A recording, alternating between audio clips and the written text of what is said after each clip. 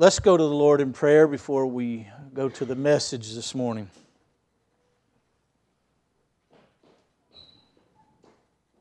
Father, you are so wonderful. Father, you have wonderfully made us in your image. You have created us with a desire deep within our hearts to worship you. And Father, our hearts were dead and calloused as stones. But through Christ and His righteousness, Lord, you made our hearts alive. You, Lord, have taken us from darkness into light. From a life that was dead to a life now walking with vibrance and abundant life because Christ lives within us. Father, Lord, we pause now to pray for those that are not here because of sick, Lord, illnesses, Lord, emergencies and difficulties. Lord, we lift them up to you this morning. And Lord, for those that are in the nearness of the sound of my voice, Lord, we pray this morning that you would open our minds and open our hearts and open our ears to the message this morning. Lord, as we've had opportunity this week, since Wednesday, to look at the passage of Scripture, it is clear you want to speak to us this morning through your word on being a servant. So, Father, Lord, I pray that your word will be illuminated, that it would be preached in a way, Lord, that glorifies you and exalts you and draws ourselves unto you, Father. Lord, help our unbelief this morning to hear your word and to be obedient. In Christ's name we pray. Amen.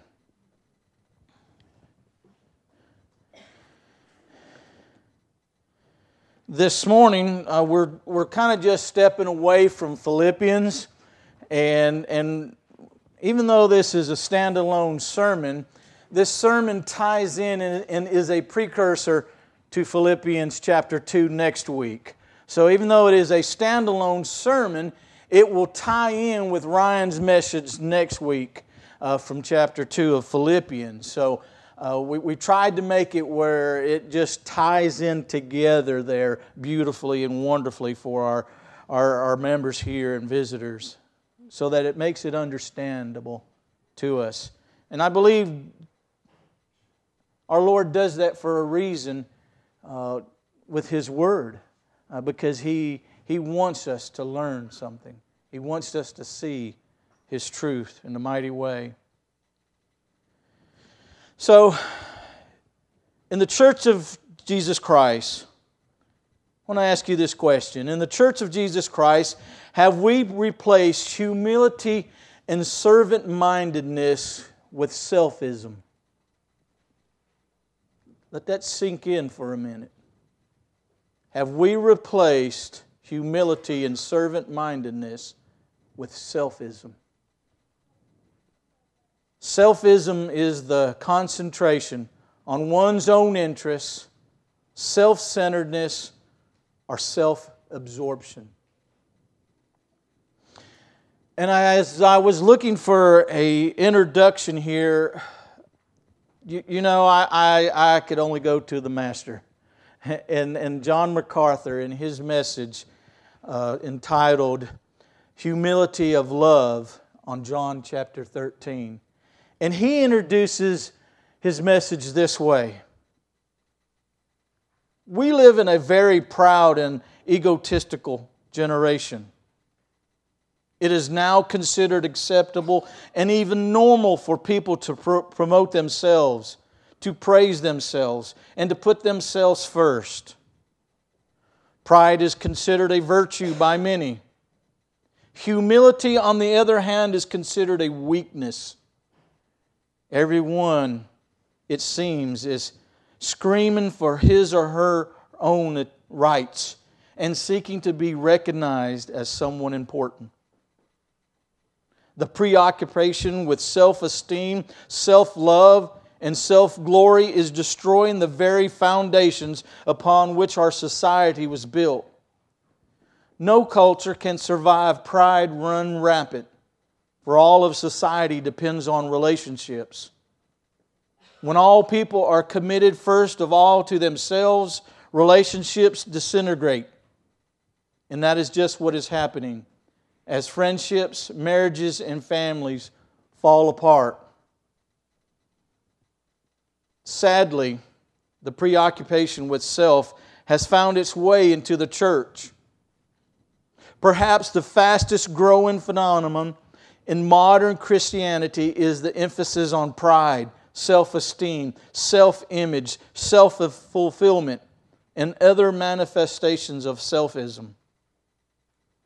Out of it emerging is a new religion of self-centeredness, pride, even arrogance. Voices from every part of the theological spectrum call us to join the self-esteem cult. Scripture is clear, however, that selfism has no place in Christian theology. Jesus repeatedly taught against pride, and with His life and teaching, He constantly exalted the virtue of humility. Nowhere is that more clear than in John 13. Take your Bibles and let's read John 13 this morning. Very profound words from John MacArthur. The title of the message this morning is The Humble Servant King. And we are going to look at the true humble servant. Starting with verse 1. Now before the feast of the Passover, when Jesus knew that His hour had come to depart out of the world to the Father, having loved His own who were in the world, He loved them to the end. During supper, when the devil had already put it into the heart of Judas Iscariot, Simon's son, to betray Him, Jesus, knowing that the Father had given all things unto His hands, and that He had come from God and was going back to God, rose from supper.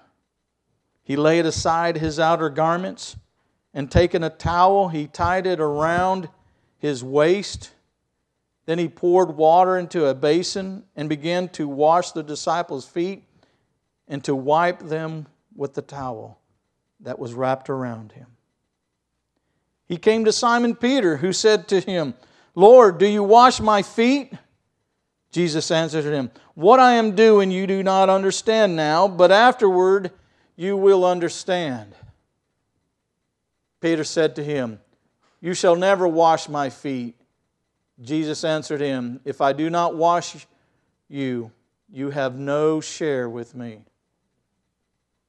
Simon Peter said to Him, Lord, not my feet only, but also my hands and my head. Jesus said to him, The one who has bathed does not need to wash, except for his feet, but is completely clean. And you are clean, but not every one of you. For He knew who was to betray Him. That was why He said, Not all of you are clean.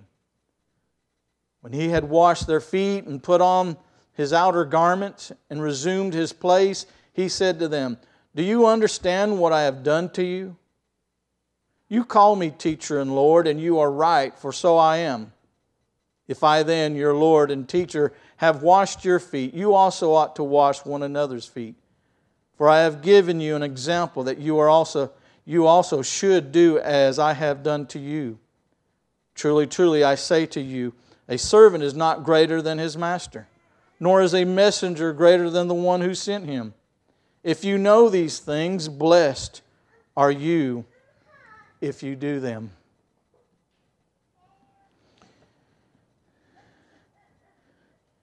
Jesus' ministry has now come to an end.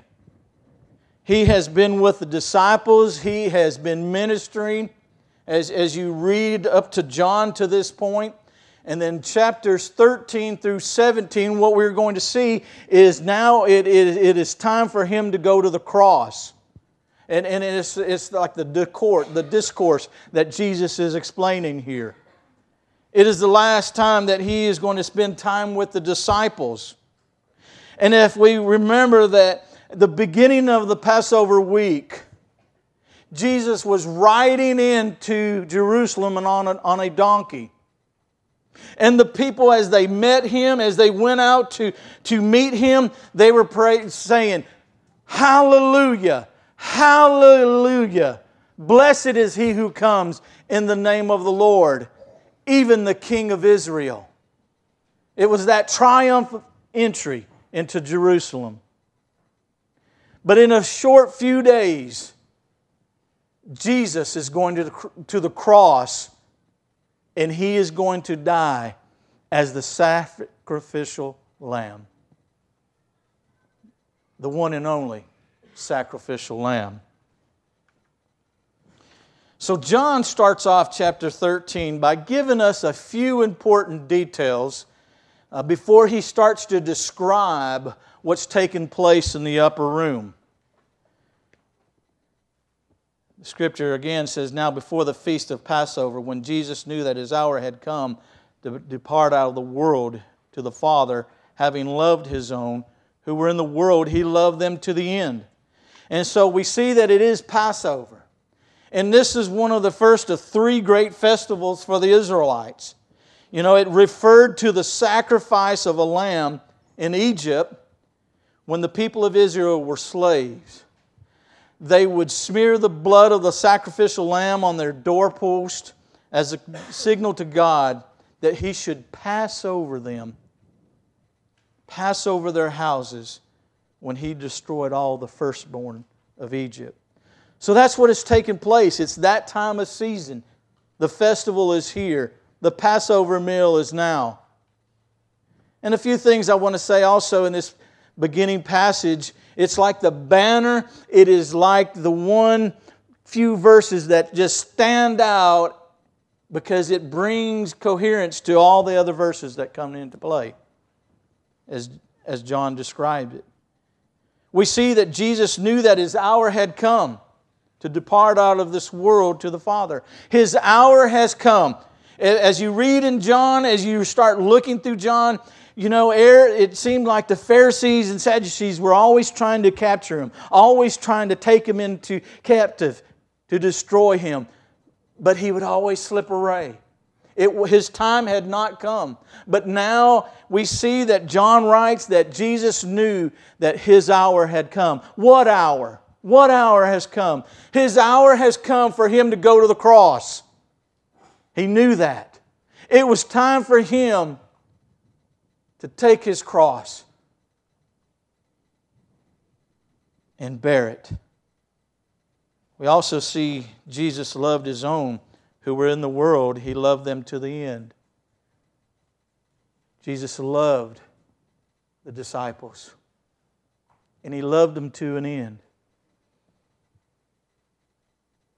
We also see that Jesus knew that the devil put into Judas Iscariot's heart to betray Him. You know, when I was reading and studying this right here, it was just one of those facts that just kind of jumped out and go, why is that there? But it's there. And Jesus knew this. He knew that one of the 12 would betray Him. Jesus knew that His Father had given Him all things into His hand. The Father had given Jesus all authority, all power. He had given Him all things. And then Jesus knew He had come from God and was going back to God. Wow. Jesus knew this. He knew His hour had come. He knew one of them would betray Him. He knew He was going back to the Father to be in the presence of His Father once again. That relationship that had been separated is now coming to a climax, and He will go back to the Father. What a beautiful picture John paints for us. But now we get into the upper room. Now we get into what's taken place. We look at it as an event. We look at it as a narrative of what's taken place in the upper room. We see that as if you were to walk in the room, as you were to step into this room, as you would come and as you would open the door and look into the room, you would probably see several oil lamps. They would be burning, not brightly, but to a crisp light flickering. And what you would see on the walls of that room is you would see the shadows of men that the light is reflecting upon the walls. And as you proceeded into the room, you would notice that there would be a table there. There would be a table in the middle of the room, probably a short table. And upon that table there would be the roasted lamb. There would be unleavened bread. There would be bitter herbs. It's the Passover meal. It's time for the meal. Scripture says during supper, they're taking the supper. They are proceeding in supper, the men. And so you get this picture in your mind that you see these men gathered around this table, and around that table there's several mats around that table, 12 of them to be precise. And on those mats are 12 men. Those 12 men are reclined upon that, next to that table there. You see Jesus. We see Simon Peter. We see Andrew. We see James. We see John. We see Philip. We see Bartholomew. We see Thomas. We see Matthew. We see James, son of Alphaeus, Theodosus, Simon, and Judas Iscariot, all around the table. That's the scene. That's what's taking place. It's the Last Supper. And these men and Christ are gathered around that table. They are leaned up against it.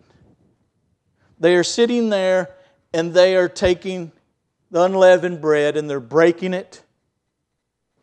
They're taking the roasted lamb and they're chewing on it, maybe putting it into that bread. And they're eating and they're partaking of that bread and lamb. The bitter herbs. So it got my mind to wandering and said, what are they thinking? What are these men thinking as they're reclined with Jesus around that table? Is it just another meal to them? Is it just another time for them to satisfy their hungry heart, their stomach, Were the disciples thinking, were they still disputing about who would be great among themselves? You see, Luke 22-24 says that they were disputing among themselves who would be great in the kingdom. And here these men are sitting around watching each other. Simon's looking over at John and going, I'm greater than you. I'm better than you, John, Matthew, Mark, Thomas, Andrew, and vice versa. Was Jesus thinking about His hour that had come and He was going back to the Father? As Jesus was sitting there reclined with the disciples, was He thinking, I'm ready to go. My hour has come and I'm still messing with these knuckleheads. Was Jesus thinking that? I don't think so. Was Jesus thinking about how Judas was going to betray him? He's looking into Jesus' eyes. Judas might have been sitting right across from him. And he's looking in Judas' eyes and he's saying, Judas, you are going to betray me. Do what you must. Was he thinking that? But the Scripture tells us that for Jesus, the disciples were on His mind. How much He loved them.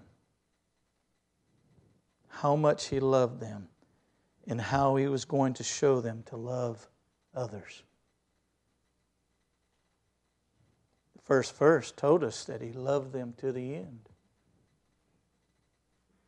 He loves His disciples. He's fixing to leave His disciples. The ones whom He loved. He's fixing to part. And His mind was on them to teach them an important lesson. To teach them about servanthood. That is what's foremost on His mind. And so we see Jesus and the men gathered around the room. Scripture also goes on and says that they rose from supper. Jesus rose from supper. As Jesus was reclined at the table, He got up. And the Scripture says that He took off His outer garment. He took off His outer garment, and I'm assuming that He took His outer garment and laid it to where He was reclined on the mat. And the Scripture says that as He did that, He took a towel. He's taken a towel and He tied it around His waist. I would assume that this towel was pretty long, not like our normal towels that we have, because I have one that I definitely can't get around my waist. Okay? Jesus has this long towel, and He wraps it around Himself, and He tightens it up. There's probably about this much hanging there. And so now Jesus rose from the table. Now, don't you think that got the disciples curious? Don't you think Simon's going, I wonder what he's doing now? Yeah. All the others were going, Simon, what's going on? What's Jesus doing? Why did He take His outer garment and now He's putting on this towel? What are you doing? What's going on? What's taking place? But we see that Jesus then taken the basin of water, the pitcher of water, and He takes a basin, a bowl of some type, and He takes that water and He pours it into that basin. And you could hear the water splashing into the bowl as it making that noise. And then what Jesus does is He begins to wash the disciples' feet. And He starts to wipe their feet with the towel. And so what Jesus is doing now is when He took on the towel, when Jesus wrapped that towel around Him, He took the lowly position. He was taking on the humble servant. You see, in those days, it was left up, or it was given to the host that they would give that responsibility to a servant, to a lowly servant. It was a task that nobody wanted to do. Nobody wanted to do it. But here Jesus He rose from the table, He dressed Himself, and now He starts. Now He starts. with John. And there's the basin. And here's John's feet. And Jesus taking His hand and picking up John's feet where the back of his ankle. And He takes the water from the basin and He's pouring it over His feet. And He's pouring it and He's pouring it and He's washing His feet. And then He takes the towel that He girded around His waist. And now He's wiping it and He's drying it. He's wiping it off. He's cleansed John's feet. And the scene that you have in your mind, that you should have, that He goes through all the disciples now, except Peter. Except Peter. Now He comes to Peter. And isn't it just like Peter? Open mouth, insert foot. He's great at this. Throughout Scripture, you just see it and it's amazing, Peter. But Peter sarcastically goes, Lord, do you wash my feet? You notice something? Not one of the other disciples got up and washed either of the other disciples' feet. None of the disciples got up, prepared themselves, and went to Jesus and washed His feet. None of them. Could it be selfism? Pride? Definitely lack of humility. And Jesus washes their feet. But Peter, Lord, do you wash my feet? And Jesus answered him, what I'm doing you do not understand now, but afterward you will understand. And so now Jesus is talking to Peter, says, Peter, you don't understand what I'm doing. You won't understand. But afterwards I will. You will understand. And now this is not talking about immediately after that Jesus washes their feet and the end of verse 17 comes to an end and Peter goes, aha, I understand now. No.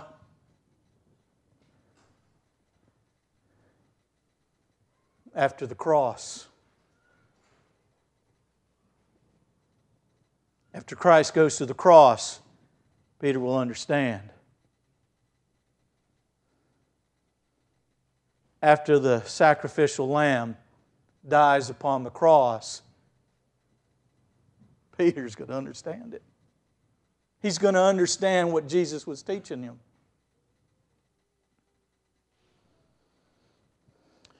But just like Peter, he continues on. Peter said to him, you shall never wash my feet. No, Jesus, not mine. Not mine. And Jesus answered him, if I do not wash you, you have no share with me. Peter, if I don't cleanse you, if I don't wash your feet right now and you reject me, I have nothing to do with you. Nothing. Nothing. Them are powerful words. Powerful. And Simon Peter said to Him, Lord, not my feet only, but also my hands and my feet. Peter still don't understand, and he's wanting the head to toe washing. He wants the full car wash, basically. The whole package, the whole body wash he wants. Well, you see, in those times there, you would go to either bathhouse or you would bathe that morning and you would wash your whole body. You would wash yourself clean, Ben. You would use the towel, the soap, the water, and you would wash and you would be cleansed. But then in your process, as you walked through the city, walked to another place, as the disciples were cleaned from their bath that morning, and as they walked into Jerusalem, as they walked to the upper room, their feet were dirty. And Jesus is bringing this to their attention. You don't need to be washed again. You were washed once. And so it brings it into the point, and the spiritual side of it is for those who believe in Jesus Christ, we have been washed once. We have been cleansed once. But we still need cleansing. Our feet are filthy, and we still need to wash our feet. The daily sins that we're out there in the dirt and the grime, the mud, it's getting upon us, and we need to be cleansed from that. And then Jesus said to him, "The one who has bathed does not need to wash except for his feet, but is completely clean, and you are clean, but not every one of you." And he's speaking about Judas Iscariot here. For he knew who was to betray him. That was why he said, "Not of all of you are clean." And then now we see that Jesus is going to explain to them what just happened. And when we see that after Jesus had went around the table and washed their feet, because I could see and imagine as he washed the 11 disciples, even Judas's feet, and now he come to Simon Peter and had that interaction with him. He washes Peter's feet. He again, the Scripture says, when he had washed their feet and put his outer garments, he resumed his place at the table. So he takes the towel off, he takes his outer garment, he puts it back on, and he reclines back down at the table. And now he's on that eye-to-eye level. Now he's looking at him straight in the eye and going, "Do you understand what I've done to you?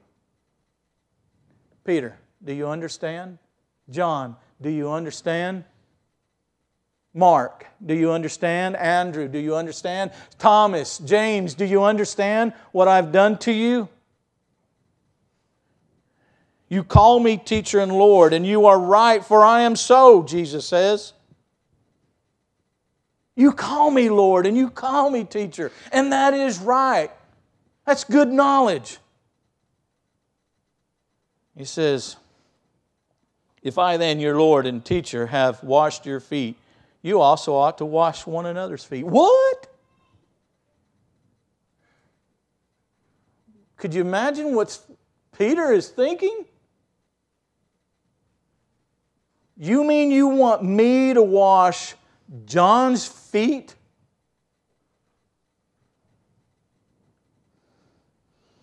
We don't see a response from the disciples, but I could imagine Peter going, "Well, I don't think so."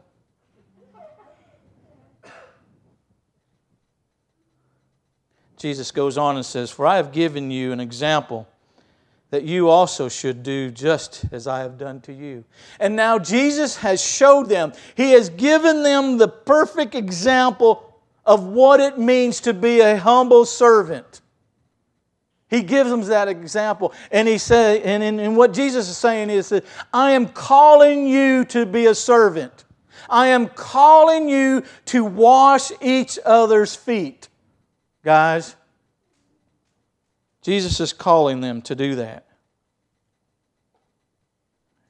He says, 16, "Truly, truly, I say to you, a servant is not greater than his master, nor is a messenger greater than the one who sent him. You call me Lord, but you know,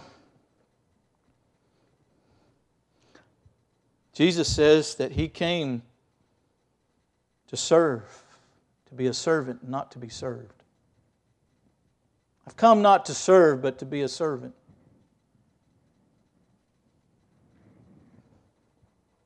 I'm not greater than my Father, Jesus would say. I've taken on humility and washed your feet, guys. I've taken the lowly position and washed your feet. And then Jesus ends here. John ends in verses 17, our passage this morning. He says, "If you know these things, blessed are you if you do them."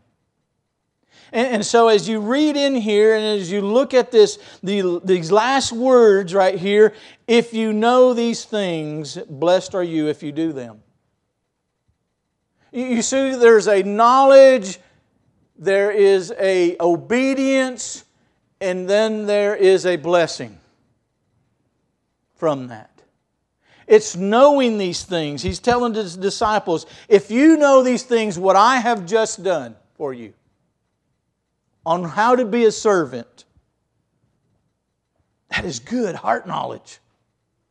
That's good understanding.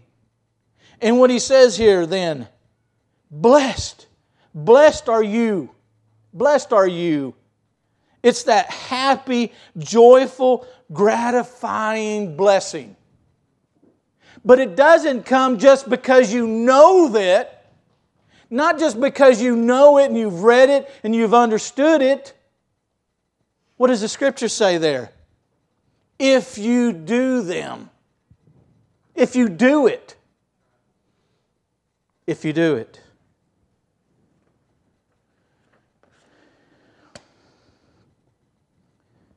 One question we must ask.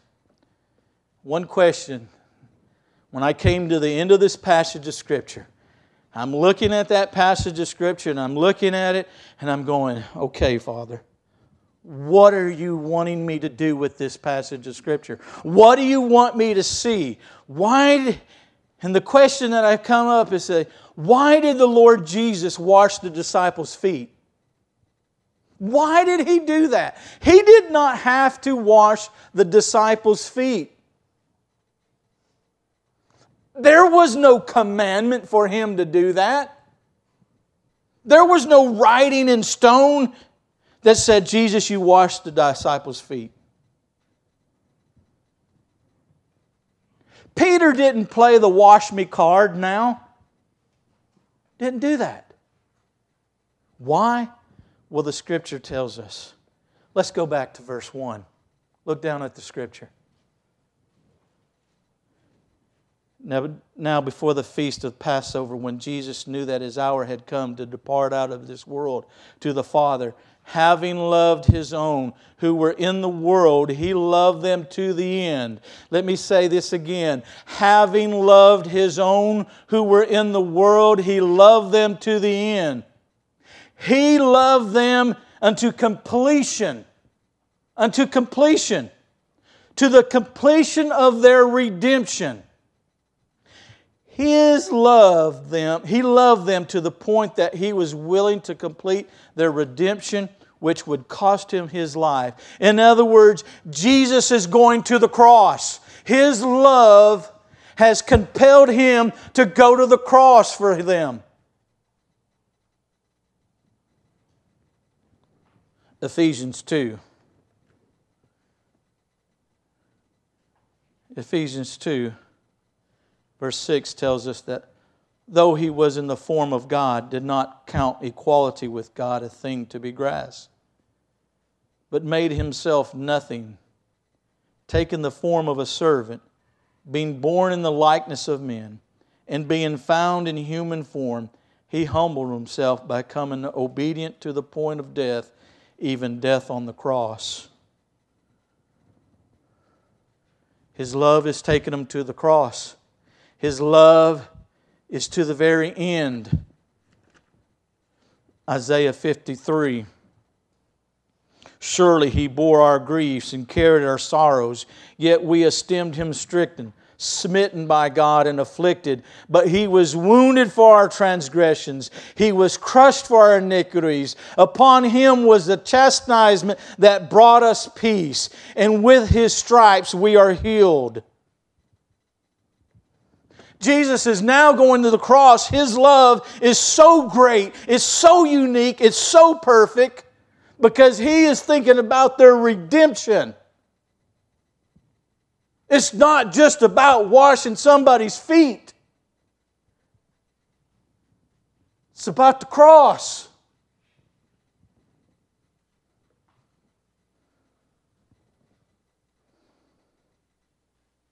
So here's the big ideal. The big ideal. Jeremy, I think I forgot to give you that. If you're taking notes, write this. Blessed is the servant who humbles themselves. Blessed is the servant who humbles himself and washes the feet of others. And washes the feet of others out of an unending love for them through the power of Christ. Blessed is the servant who humbles himself and washes the feet of others out of an unending love for them through the power of Christ.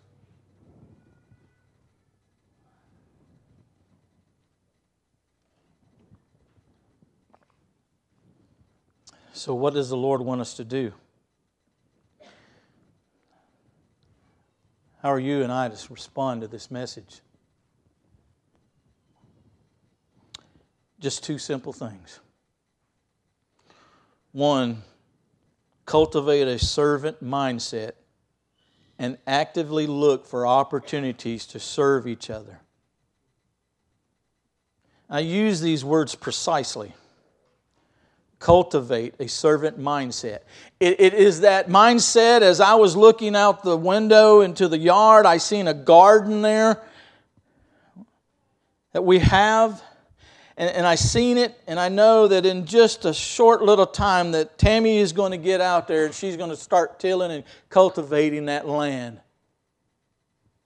And then she's going to plant seeds and a crop. Cultivate. It's cultivating a servant mindset. A servant's mindset, not a self-centeredness mindset, not a selfism mindset, but a servant mindset. And actively look for opportunities. Actively. You're actively looking for opportunities to wash others' feet, to serve others, to minister to others. Jesus said, if you know these things, blessed are you if you do them. There's no greater joy, there's no blessing greater than washing someone else's feet, serving others. That's what it's about. Jesus gives that example. And so this morning, church, Redeemer, first of all, I want to affirm you, members, who are zealously and gladly serving the body of Christ here. You are faithful every single week, every single day of the week, and especially on Sundays. There are those of you who are actively zealous for Jesus Christ, and you're serving one another from the beginning of the morning when the worship team gets here to practice to the end of the day when the last one leaves and locks that door and walks away. They are zealous for Christ, and they're gladly serving you. And they're doing it joyfully. Is it difficult? Is it hard? Yes, guys. But let me encourage you to keep on. Keep on serving God. Keep on serving the body of Jesus Christ. But there seems to be some members of Redeemer who know what it means to serve, but are not serving zealously and gladly.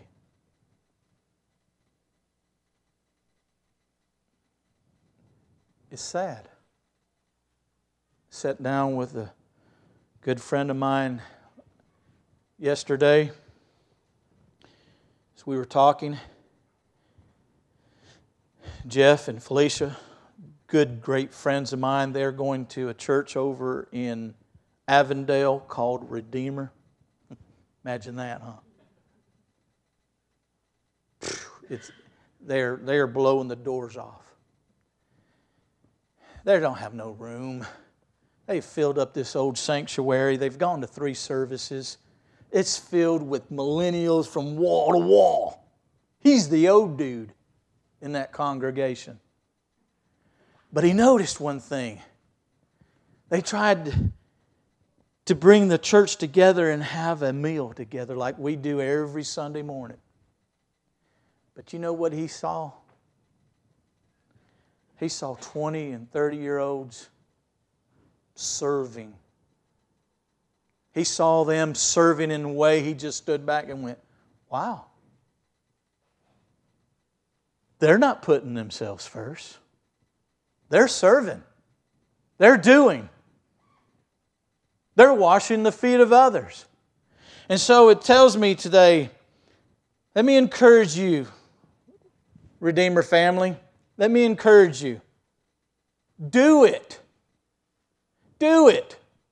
Serve. Serve. Husbands, serve your wives and children. Wives, serve your husband and your children. Children, serve your parents and siblings. Church family, our faith family, serve one another. Wash each other's feet. Not just the normal stuff that comes around. We have the opportunity to serve the Mosers. Let's take it deeper than that, folks. Let's serve. Secondly and lastly,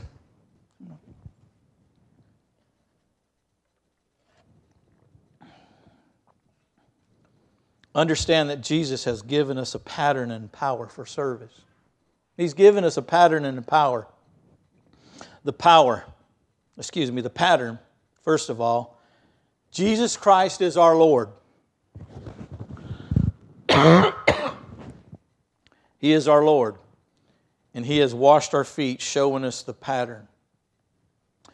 Two things that I have picked up out of this passage of Scripture is one, have a heart of love for others. Have a heart of love for others. We define love as pursuing the highest good of another person.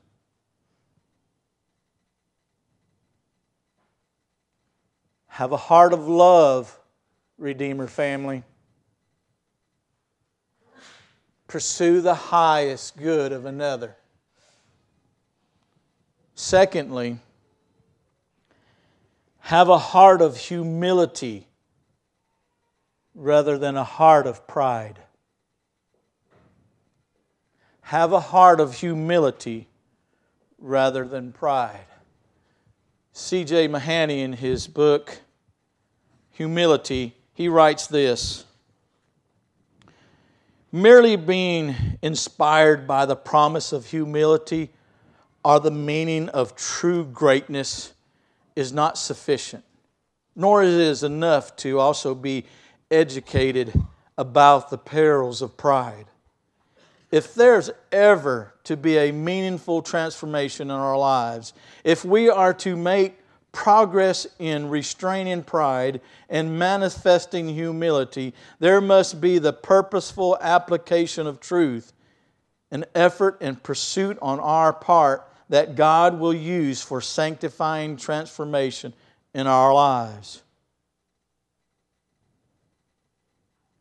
In other words, pursue humility and restrain pride. Have a heart of humility. And then next we see the power. Folks, we cannot and will not serve one another unless we are empowered by the continual experience of Jesus Christ's servant love to us. We'll never serve one another if we don't experience that continually servant love of Jesus Christ. We need the daily cleansing of Jesus Christ. We need the daily cleansing of the cross. 1 John 1, 9 and 10. If we confess our sins, He is just to forgive us of our sins. It is that daily going to Him and confessing our sins. It's that power that comes from Christ that gives us the power to serve one another. Listen to C.H. Spurgeon as he wrote this devotion on this passage of Scripture. He said, "The Lord Jesus loves His people so much that every day He is still doing to them much that is analogous to washing their soiled feet. Their poorest actions He accepts. Their deepest sorrow He feels. Their slenderest wish He hears. And their every transgression He forgives. He is still their servant as well as their friend and master. He not only performs majestic deeds for them, as wearing the mitre on His brow and the precious jewels glittering on His breastplate, and standing up to plead for them, but humbly, patiently, He yet goes about among His people with the basin and the towel. He does this when He puts away from us day to day our constant infirmities and sin. Last night, when you bowed your knee, you mournfully confessed that much of your conduct was not worthy of your profession. And even tonight, you must mourn afresh that you have fallen again into the self-same folly and sin from which special grace delivered you long ago. And yet Jesus will have great patience with you. He will bear your confessions of sin. He will say, "I will be thou clean." He will again apply the blood of sprinkling and speak peace to your conscience and remove every spot. It is a great act of eternal love when Christ once for all absolves the sinner and puts him into the family of God. But what condescending patience there is when the Savior, with much long suffering, bears the often reoccurring follies of His wayward disciples. Day by day and hour by hour, washing away the multiple transgressions of His erring but yet beloved child. To dry up a flood of rebellion is something marvelous, but to endure the constant dropping of repeated offenses, to bear with a perpetual triumph of patience, this is divine indeed. While we find comfort and peace in our Lord's daily cleansing, its legitimate influence upon us will be to increase our watchfulness and quicken our desire for holiness.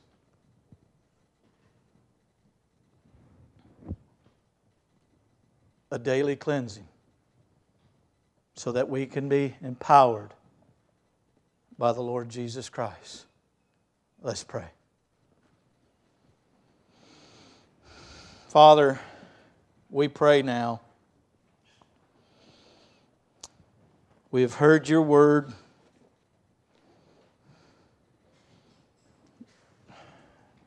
We see the power. Help us to understand.